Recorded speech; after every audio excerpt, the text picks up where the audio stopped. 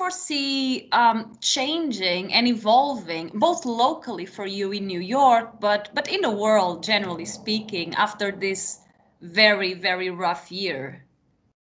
Yeah, so that is actually a great question. So part of my work, it's I would say 90% of the time, it was and was to encourage.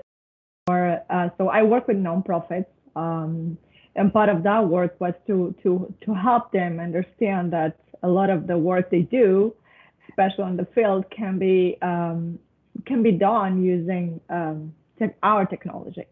So the remote work has been a huge piece on all of this, and I think the way I see the world changing or evolving is a lot of people understood that could this be a meeting or can I do this over Teams? And the way people work is definitely changing. And I think we're going to need to shape the world, the professional world, and the companies are going to need to change the way we work today. And yeah, I think that's going to be the major change. Remote work became a thing for everyone, and that was something we tried to explain before that it's possible and it's doable. And I think that's the biggest change I see in the world.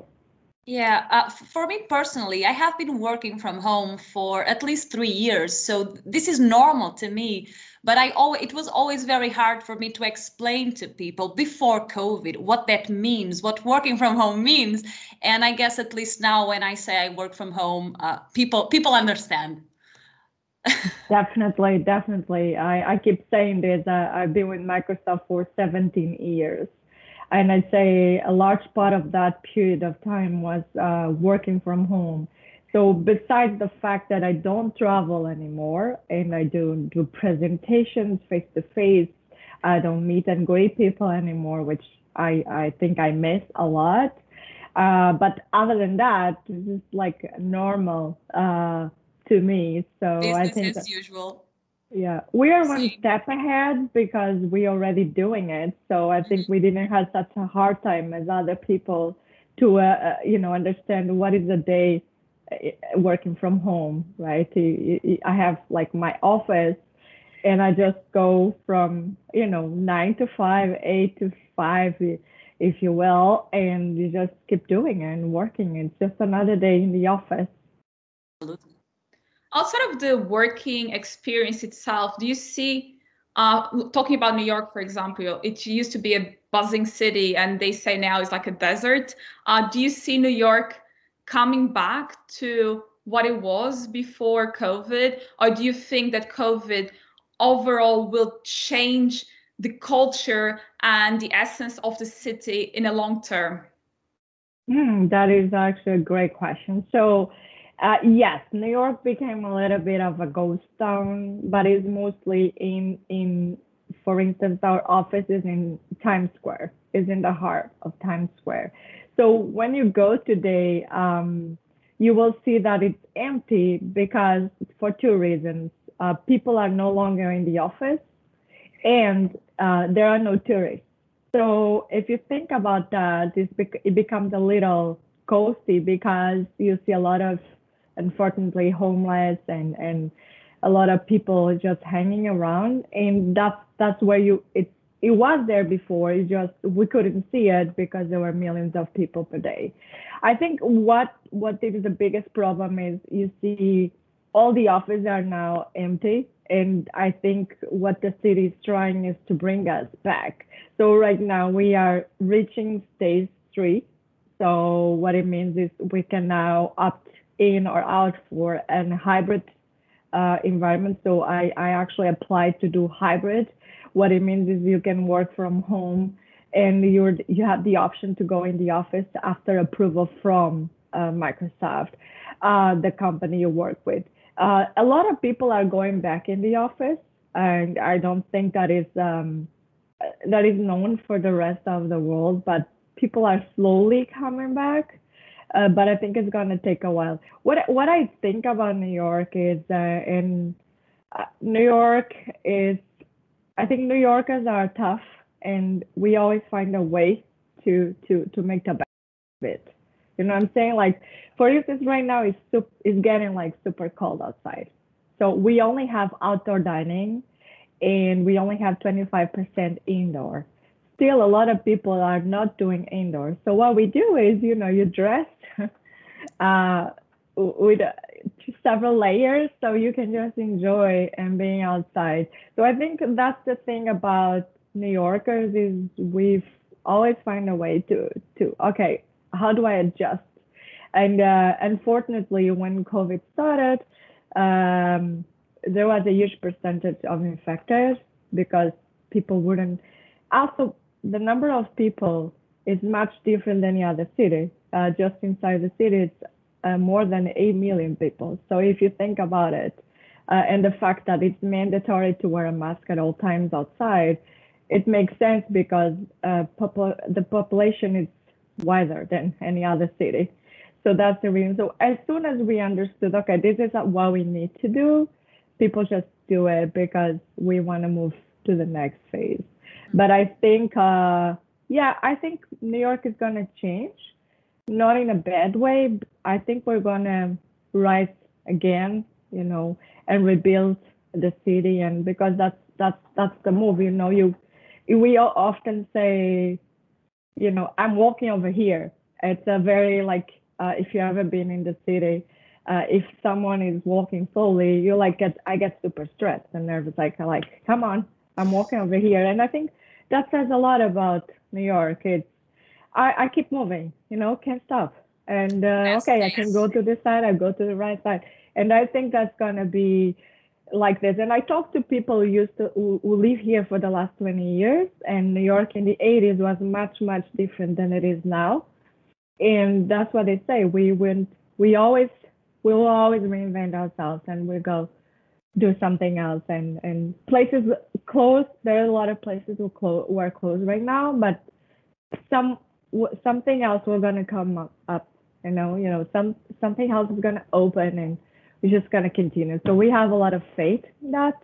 Although a lot of people left the city because they feel New York as I know it is dead. It's gone. And so I am trying to still be patient and like see the best out of it, but we'll see how it goes in the next 3 to 4 months. Yeah. So you mentioned you've been at Microsoft for 17 years already, but I know you haven't started at Microsoft, nor in this job, nor in this location. So can you share with us the journey so far? Even there probably is a world before Microsoft. So if you can just share with us your journey till this date by locations, but also by jobs, that would be great. Thank you. Yeah. Oh my gosh, it's been a long time. I feel old. So I didn't want to work in IT going back to when I was like 17. I always loved numbers, finance. That's what I wanted to do. And one day I was like, you know what? I need a year off of this. So I just tried my first IT training, and I was like, I love this because I can keep learning, and it never gets boring, And that's how I need to be challenged all the time. So I was like, okay, I think I want to do this for a living. So what I did, I started to work very early age. I was like 17. I was always studying and working at the same time. I'm not from Lisbon. I moved there when I was 18 on my own, like a dreamer, a backpack, and no money at all. And always that time. So, it was a long time ago. I'm talking about 22 years ago. To be a woman and working in IT was a big challenge. I'm not gonna lie. I remember my first training for Microsoft. We were 20 people in the classroom. I was the only girl. At the time, I was 20 years old, very, very young. And it took me 16 different interviews in 16 different companies to get a job. First, I was a woman. Second, I was very young, so no one would hire me. Although my colleagues, they were hired at the same age. So that's when I think I first understood, okay, this is not going to be as easy as I thought it would be. So I started to teach Microsoft official curriculum for a Portuguese company called Romus and Galileo, two of them actually. And I thought, okay, this is the path I have.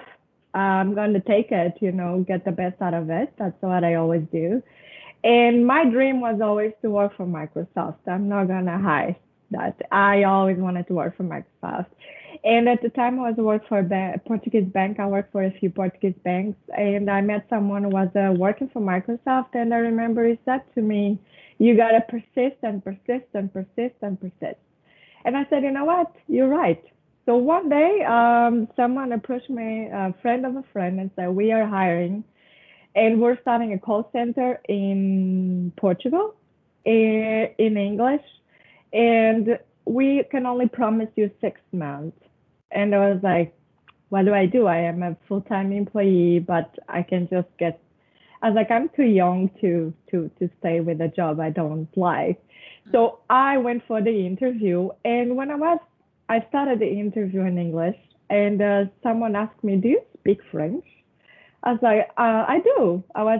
My parents used to live in Switzerland. I was raised between Portugal and Switzerland. I actually speak French. And guess what? They decided, what if we start a call center in French with you? I was like, I don't know if I can do this. And I remember they offered me, my base pay was not what I should have, but I was like, I'll take it, whatever, I just want to get in. And in my mind, I think the fact that I always thought this is just such a great opportunity. I have 6 months to a year to prove myself. And I remember after 2 years, I was the first person in a large team to be hired as a full-time employee. And I think that was because I was like really working and putting a lot of effort. After that, I did support for 5.5 years. I worked for all the Western Europe, French, English, and Portuguese in the end. And then I moved as a premier field engineer. I wanted to go in the field, and just, hands-on and have customer face, which I did in Portugal for 6 years. And then I said, you know what, I need to fly. And I took an opportunity in Canada, and I moved to Toronto, where I stayed for a year. And then I had some personal changes in my life, and I made the decision to go back to Portugal as a technical account manager. Was managing what it doesn't exist anymore, SMSNP customers, public sector, and EPG. I was on all of three of them. It was a very, very good position because I learned the other side of Microsoft. Why? It made me look, okay, this is the support. This is very, very much engineering. And now I'm going to understand, how to manage big accounts, where the money, it's a little bit of sales. So I learned what I didn't know for 2.5 years. And I was getting ready to take a consultant job for Office 365 in London. And on that same day, I was getting the proposal. I got a proposal to come work in New York City. Wow. And I always wanted to live in New York City. But in my mind, I was like, maybe I'm too old, It's another. I moved 6 times in those 2 years from place to place, and I became a minimalist. I don't have my stuff. You have to keep everything very small because I kept moving, and I was like, I just moved to this new apartment that I love in the city. I'm rebuilding my life. I'm not going to do it. And I remember my best friend looked at me and I said, when you say New York, your eyes get sparkles. So I think you should just follow your dreams. And I was like this. So I was on vacation here when I got the interview. It was, I think when the universe has something planned for you, everything falls into place without me controlling or doing anything. So then I got the job. It wasn't the job I was dreaming about, but I made the decision, this is the place I want to live. So I came back as a premier field engineer for 2.5 years or so. And then I got this huge opportunity to work for a startup that started inside within Microsoft, which is called Tech for Social Impact. We are under philanthropists within Microsoft, and what we do is support our nonprofits around the world. So I remember when someone asked me, how would you feel to work for nonprofits and be good at like doing the technology side? I was like, is that even possible? Because I did volunteer in Africa before with Microsoft. I've always been involved in that world. So it was like a dream come true. So I joined that team in the end of 2018, June 2018, where I've been ever since. And I'm already planning my next role within the team. And it's very challenging. It's a lot of, it's a new world, as you said, for COVID. And we have a lot of challenges because nonprofits are now facing two major problems. It's the volunteers, because we can no longer volunteer as we used to, and you can no longer engage people. A lot of our nonprofits are suffering from not having the donations, and so that has been a challenge.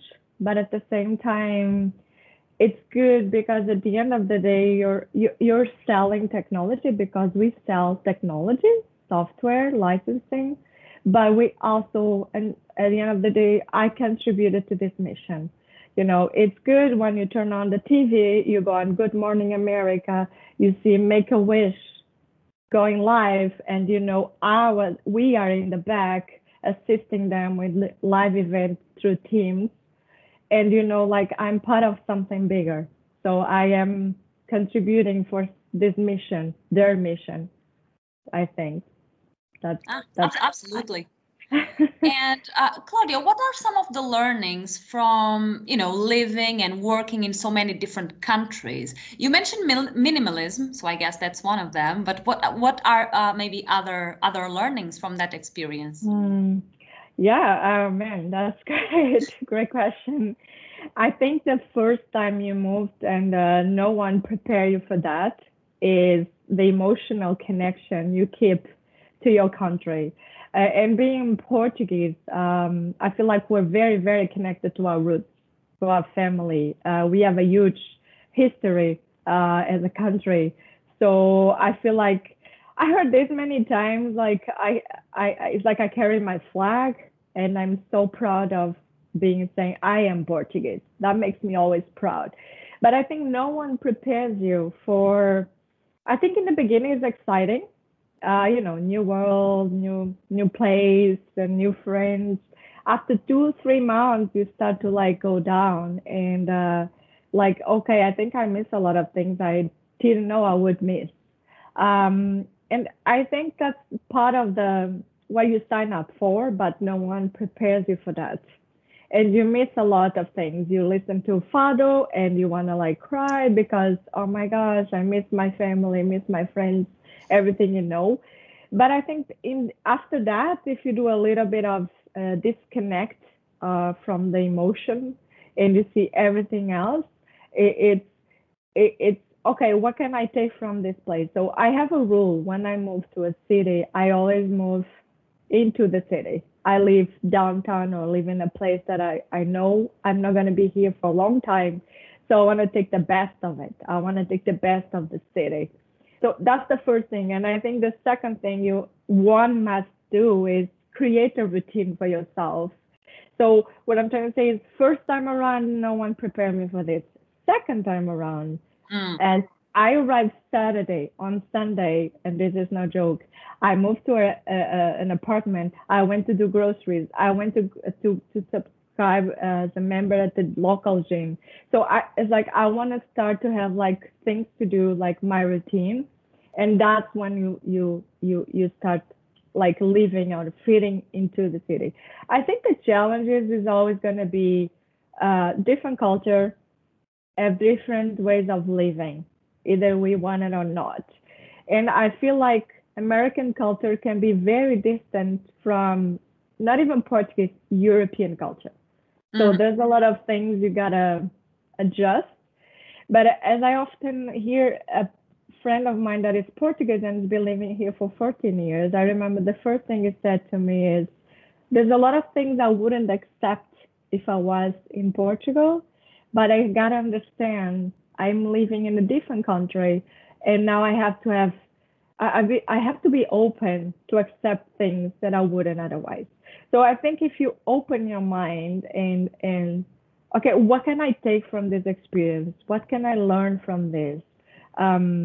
What I think the essential thing is about all of this, I think I became more and more tolerant to other cultures, more accepting other people and other cultures, and I think that's something that when you live in one single place all your life, it's harder to do or to achieve because you live like in your bubble, and now you break your bubble and you go outside, and you also have to expose yourself and know different people, you know, and adjust the place where you are.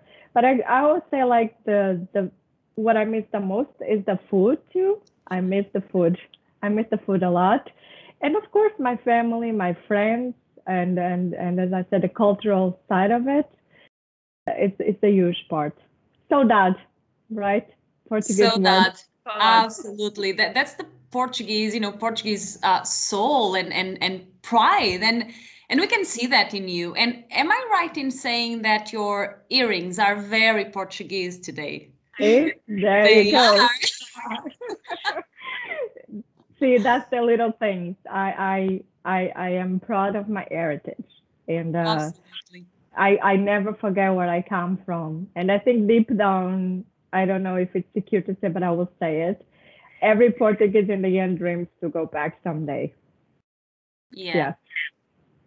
It's quite interesting because myself as well, I live in the UK, and I live in Reading. It's not New York, it's not London, but I can feel what you're talking about, being exposed to many different cultures, because I would compare the UK with the European America, which is where you see a lot. And I do believe that having this being facing this diversity helps you develop empathy, and I think that's really important today more than ever. I think we're in this autopilot to a very unempathetic world, and I think having empathy is something that stands out and is very important for you to develop sometime in your life. And I do agree that being exposed, having to leave your comfort zone and just be dropped in the middle of the ocean, and like now just rebuild your life from scratch and move forward, I think it's such a growing experience, and I would recommend everyone. I know it's very difficult to move around more than ever, but definitely is an experience that I would definitely recommend, and I do resonate as well quite a bit. But going back to your core role today, you mentioned I'm a salesperson working from nonprofit, and it's quite interesting because even myself growing up, I had this idea, oh, you're rich, so why don't you give money, loads of money to the poor people to grow them back to a level where everyone is at the same level and can basically evolve and develop. However, with time, I went to uni, I started working as well, and very quickly I understood that actually giving money is like opening a black hole and just pouring money, and not necessarily you will have outcomes from that money. So can you just share with us your perspective on this one? I know giving money is still important, is a key is key for these nonprofits, but we need people like you with structure for the nonprofits as well. Can you just share this two-view world to us for everyone to understand? Because sometimes it's not very clear to people why money is not enough. Yeah, actually, that's very, very, very true. And to your point is when people see my name or LinkedIn or try to connect, they're like, oh, I want to work for a nonprofit. So the first thing I say is, look, I don't work in the nonprofit. I work in the corporate world. So that should say something. And the other thing is, I do indeed work in under philanthropy, and we do donate millions, billions per year. So we do have that side where it's purely philanthropic, as you know, probably you read over the news. Bill and Melinda Gates are number one philanthropic people in the corporate world. So we do indeed give donations. But to your point, and it's great point is that enough that I give my money away, or should I just empower them? And how could we do that as Microsoft? So what we thought is I have to be able to enable those people to go on the extra mile. And how do I enable people? I give you a scenario. What good is it I give $100 to a volunteer that is in a remote location in Namibia to do what? It has nothing to do. So what if I enable that volunteer with a mobile phone where it can have Teams, where it can communicate with the rest of his team spread around the world, and be able to remotely connect with that same team? And what else can he take from that? Can he use Office 365? Can he have email? Can he have meetings? Can he have calls? And that's how we see technology. It's enabling volunteers, enabling first-line workers, nonprofits to be able to connect. For instance, I work with Mercy Ships, all over the ocean. It's really hard for them to be and stay connected. So what we do is we also give them donations like Doctors Without Borders, IRC, International Rescue Committee. So these are things we work and we give them money, but and then our team, Tech for Social Impact, we come in as like, okay, we got the money, so you can buy the hardware, right? We also give them surfaces. We do that. So we install them, we do that as a volunteer activity as a team. But okay, now we have all of this. What do you need? I need software. All right. I need the licensing. So where do we come in? We give them discounts of 70% of the price for commercial. So that's a huge discount. And we give them Teams for free in the licensing for free for nonprofits. So that's the way of us as Microsoft to help them to be able to do that extra mile in terms of technology. And that's how we connect, and that's how we drive impact in their mission.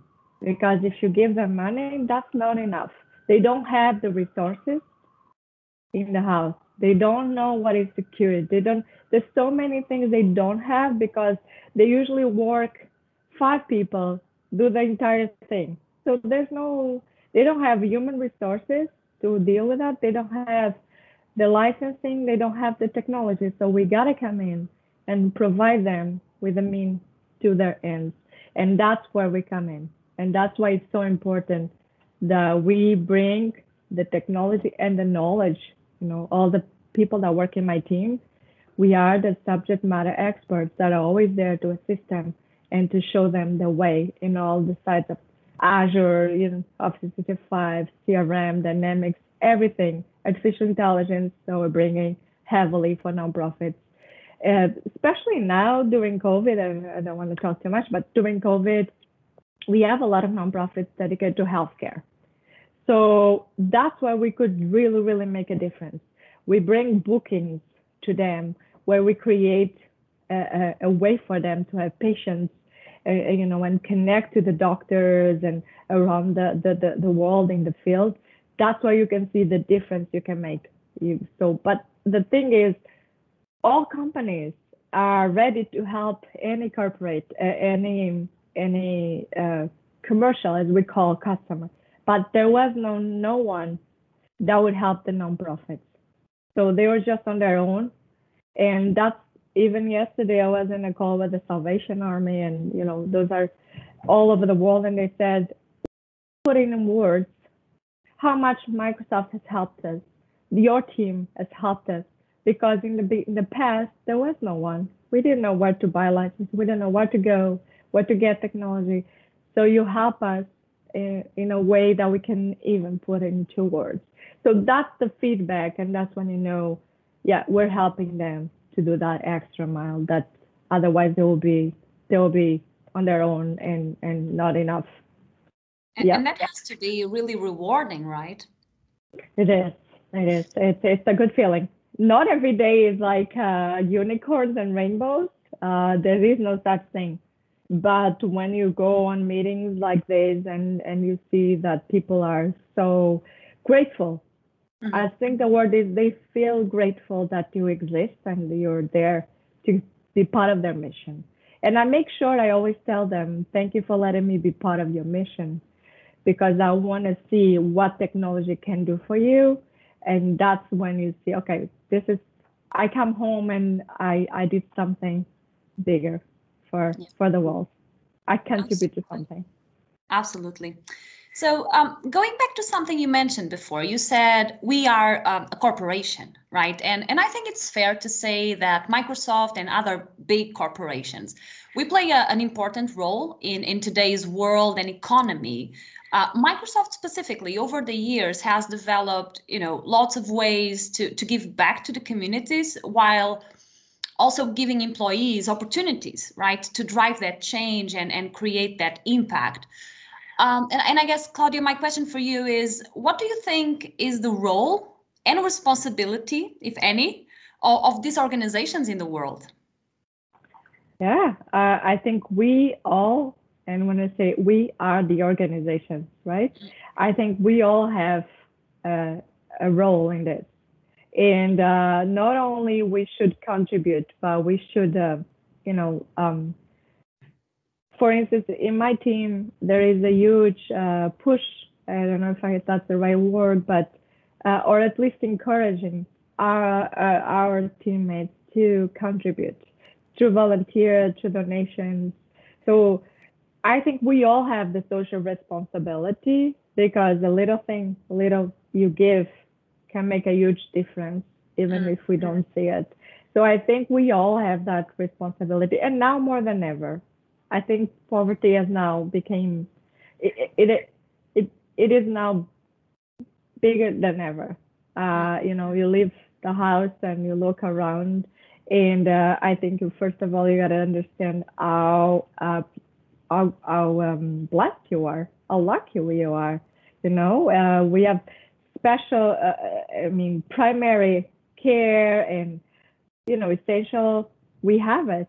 But that's not the case for a lot of people. And I feel COVID is going to impact in a really negative way a lot of families, And so I think more than ever, we should do our part.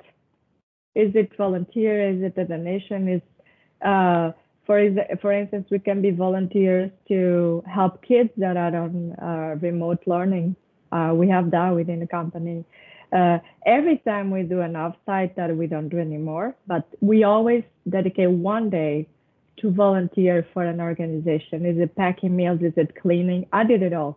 I even cleaned, go in the forest and we're cleaning bushes and stuff. So anything they need. And I think every company should, first of all, give their employees that space, because some companies don't.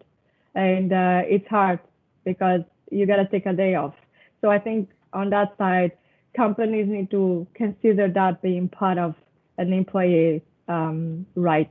It's to volunteer and to encourage them to go that path. And I think the leadership has to set an example, to my point. It has to come from the top, because we are driven by example. So I think that's how we should start.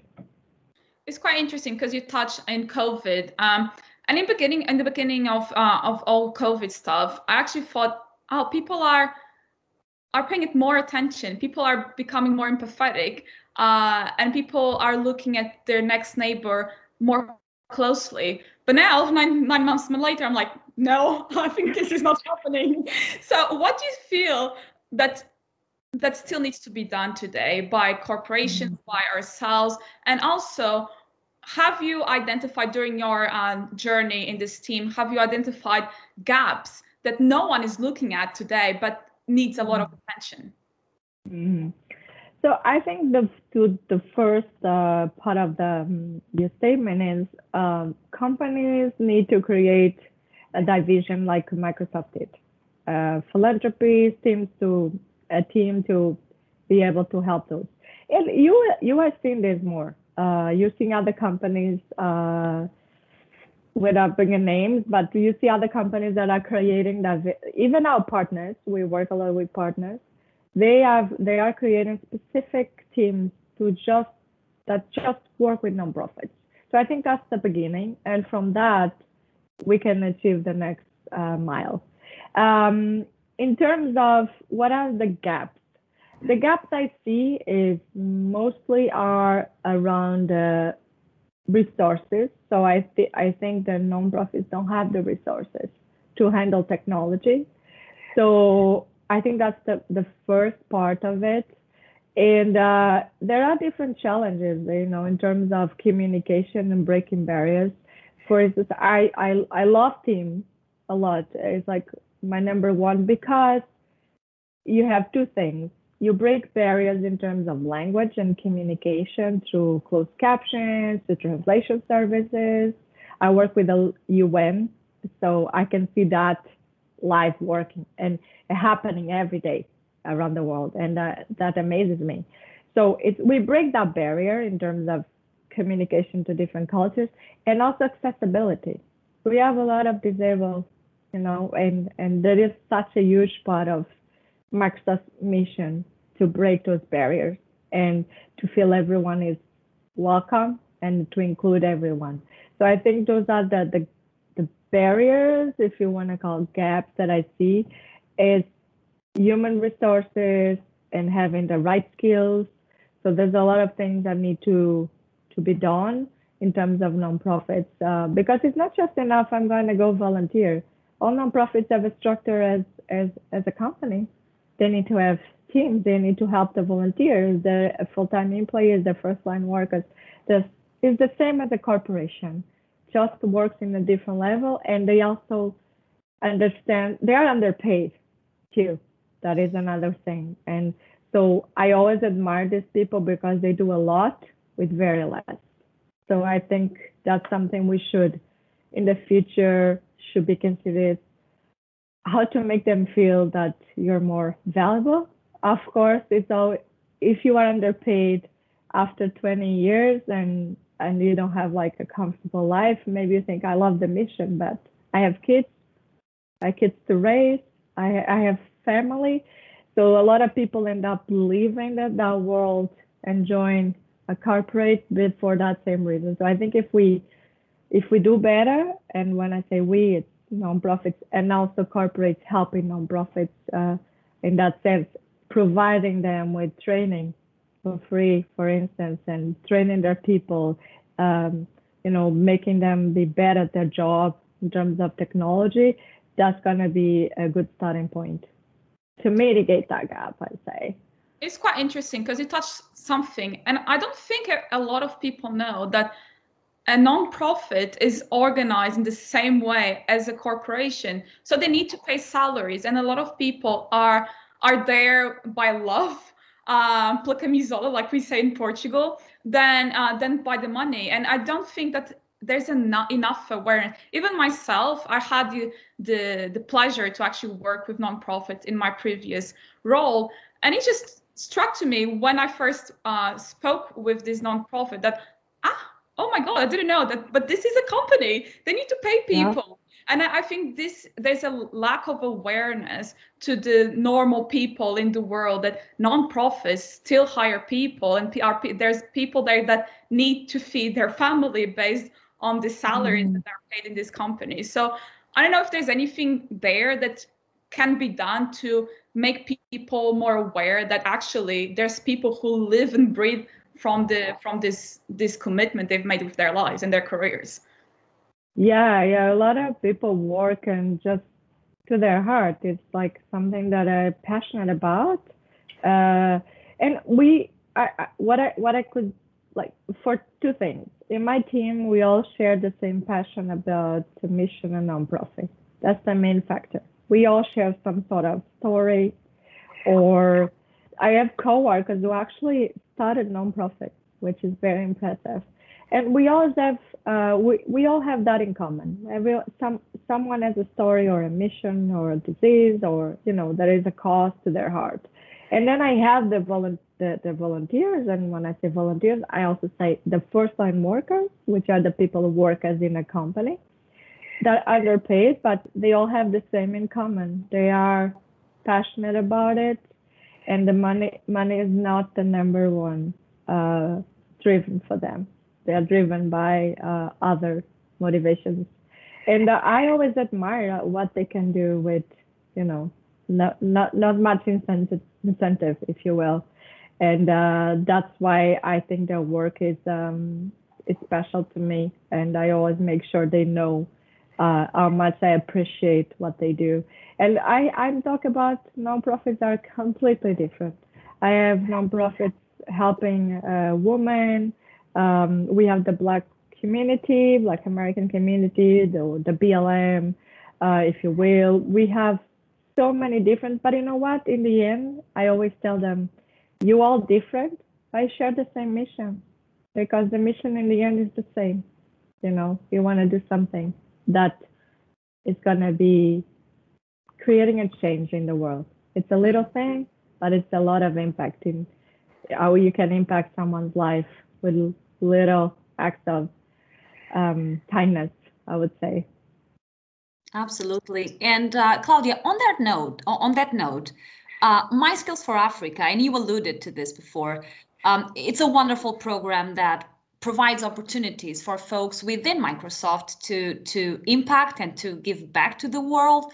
Can you share with us a bit, your experience participating in this program and what it is all about?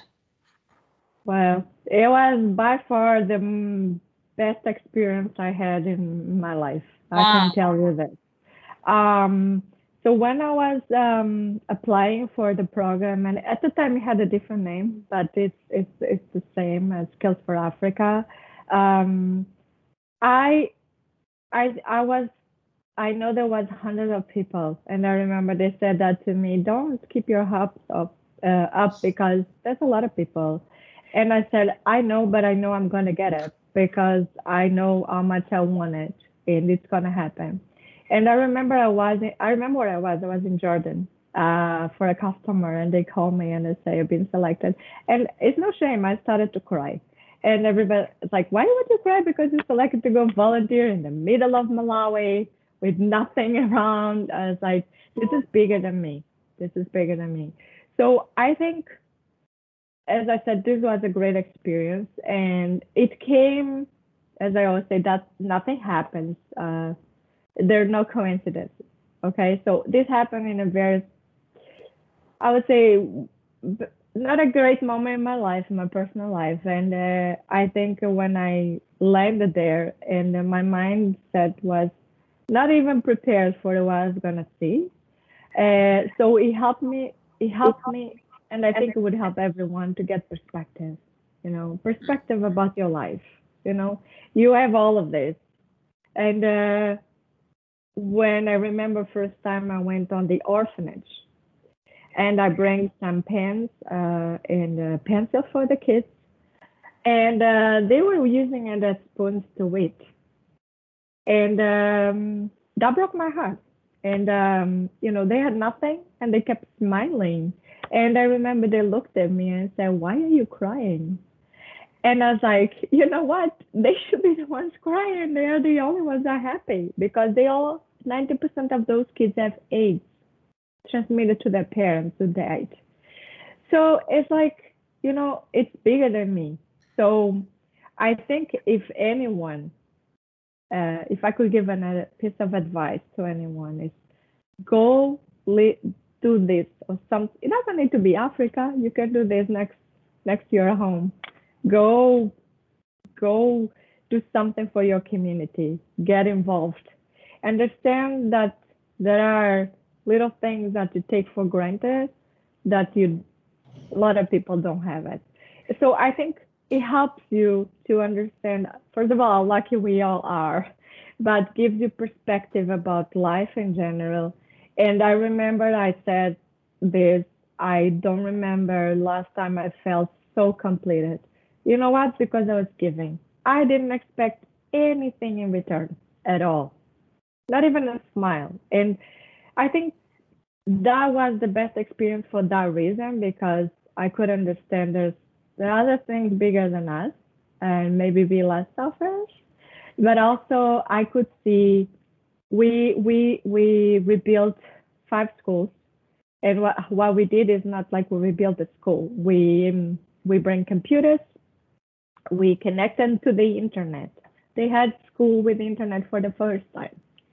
So when you think about this, like, well, we have internet all the time. We don't have Wi-Fi, and we're like freaking out. We don't have Wi-Fi for 5 minutes. And when you see the kids, well, they were opening Wikipedia for the first time, and you see their faces, like they wanted to smile, and the big smile, like, oh my gosh, you know this, you know this, you know this, like they were learning. And when you open the world for them, you can see that every one of those kids can do something much better. You know, they can do something with their lives. And in Africa, I don't know if you know this, but girls are not as educated because their parents don't see them as equals. So we create the Digi Girls, and we're teaching an entire day just for girls, and how to develop an app. And I tell you this, you give them the tools, and those people are just want to be doing something, and they do it. And they are so smart. It's just they don't have the tools or the meaning. But any kid that you give them the tools to do something, they are so willing to learn that they take every opportunity. And that's the satisfaction you get from, you know what, I gave this kid a computer, and now he can just start to see the world outside and learn. They use that as a learning platform, not to go on like Facebook or any social network. They use this as a learning path. So that's how great it was. Yeah. Wow. Don't know what to say after this one. So we are about to reach the hour. I didn't even feel the time pass, and we just wanted to finish the conversation in a more giggly and lighter mood. Yeah. So we have a bunch of like 10 quick questions. Do you prefer this or that? So let's start with the first question. Do you prefer coffee or tea? Coffee all day. Dogs or cats? Dogs. Only dogs. Movies or books? Books. This one is going to be difficult. Pancakes or pastéis de nata? Pastéis de nata, for sure. Winter or summer? Summer all year long. iOS or Android? This is more geeky. iOS. Going out or staying in? Staying in. Even now? Even now. Where? Sunrise or sunset? Sunrise. Morning person. Comedy or drama? Drama. Shop online or shop in store? Online, always. You're a true American.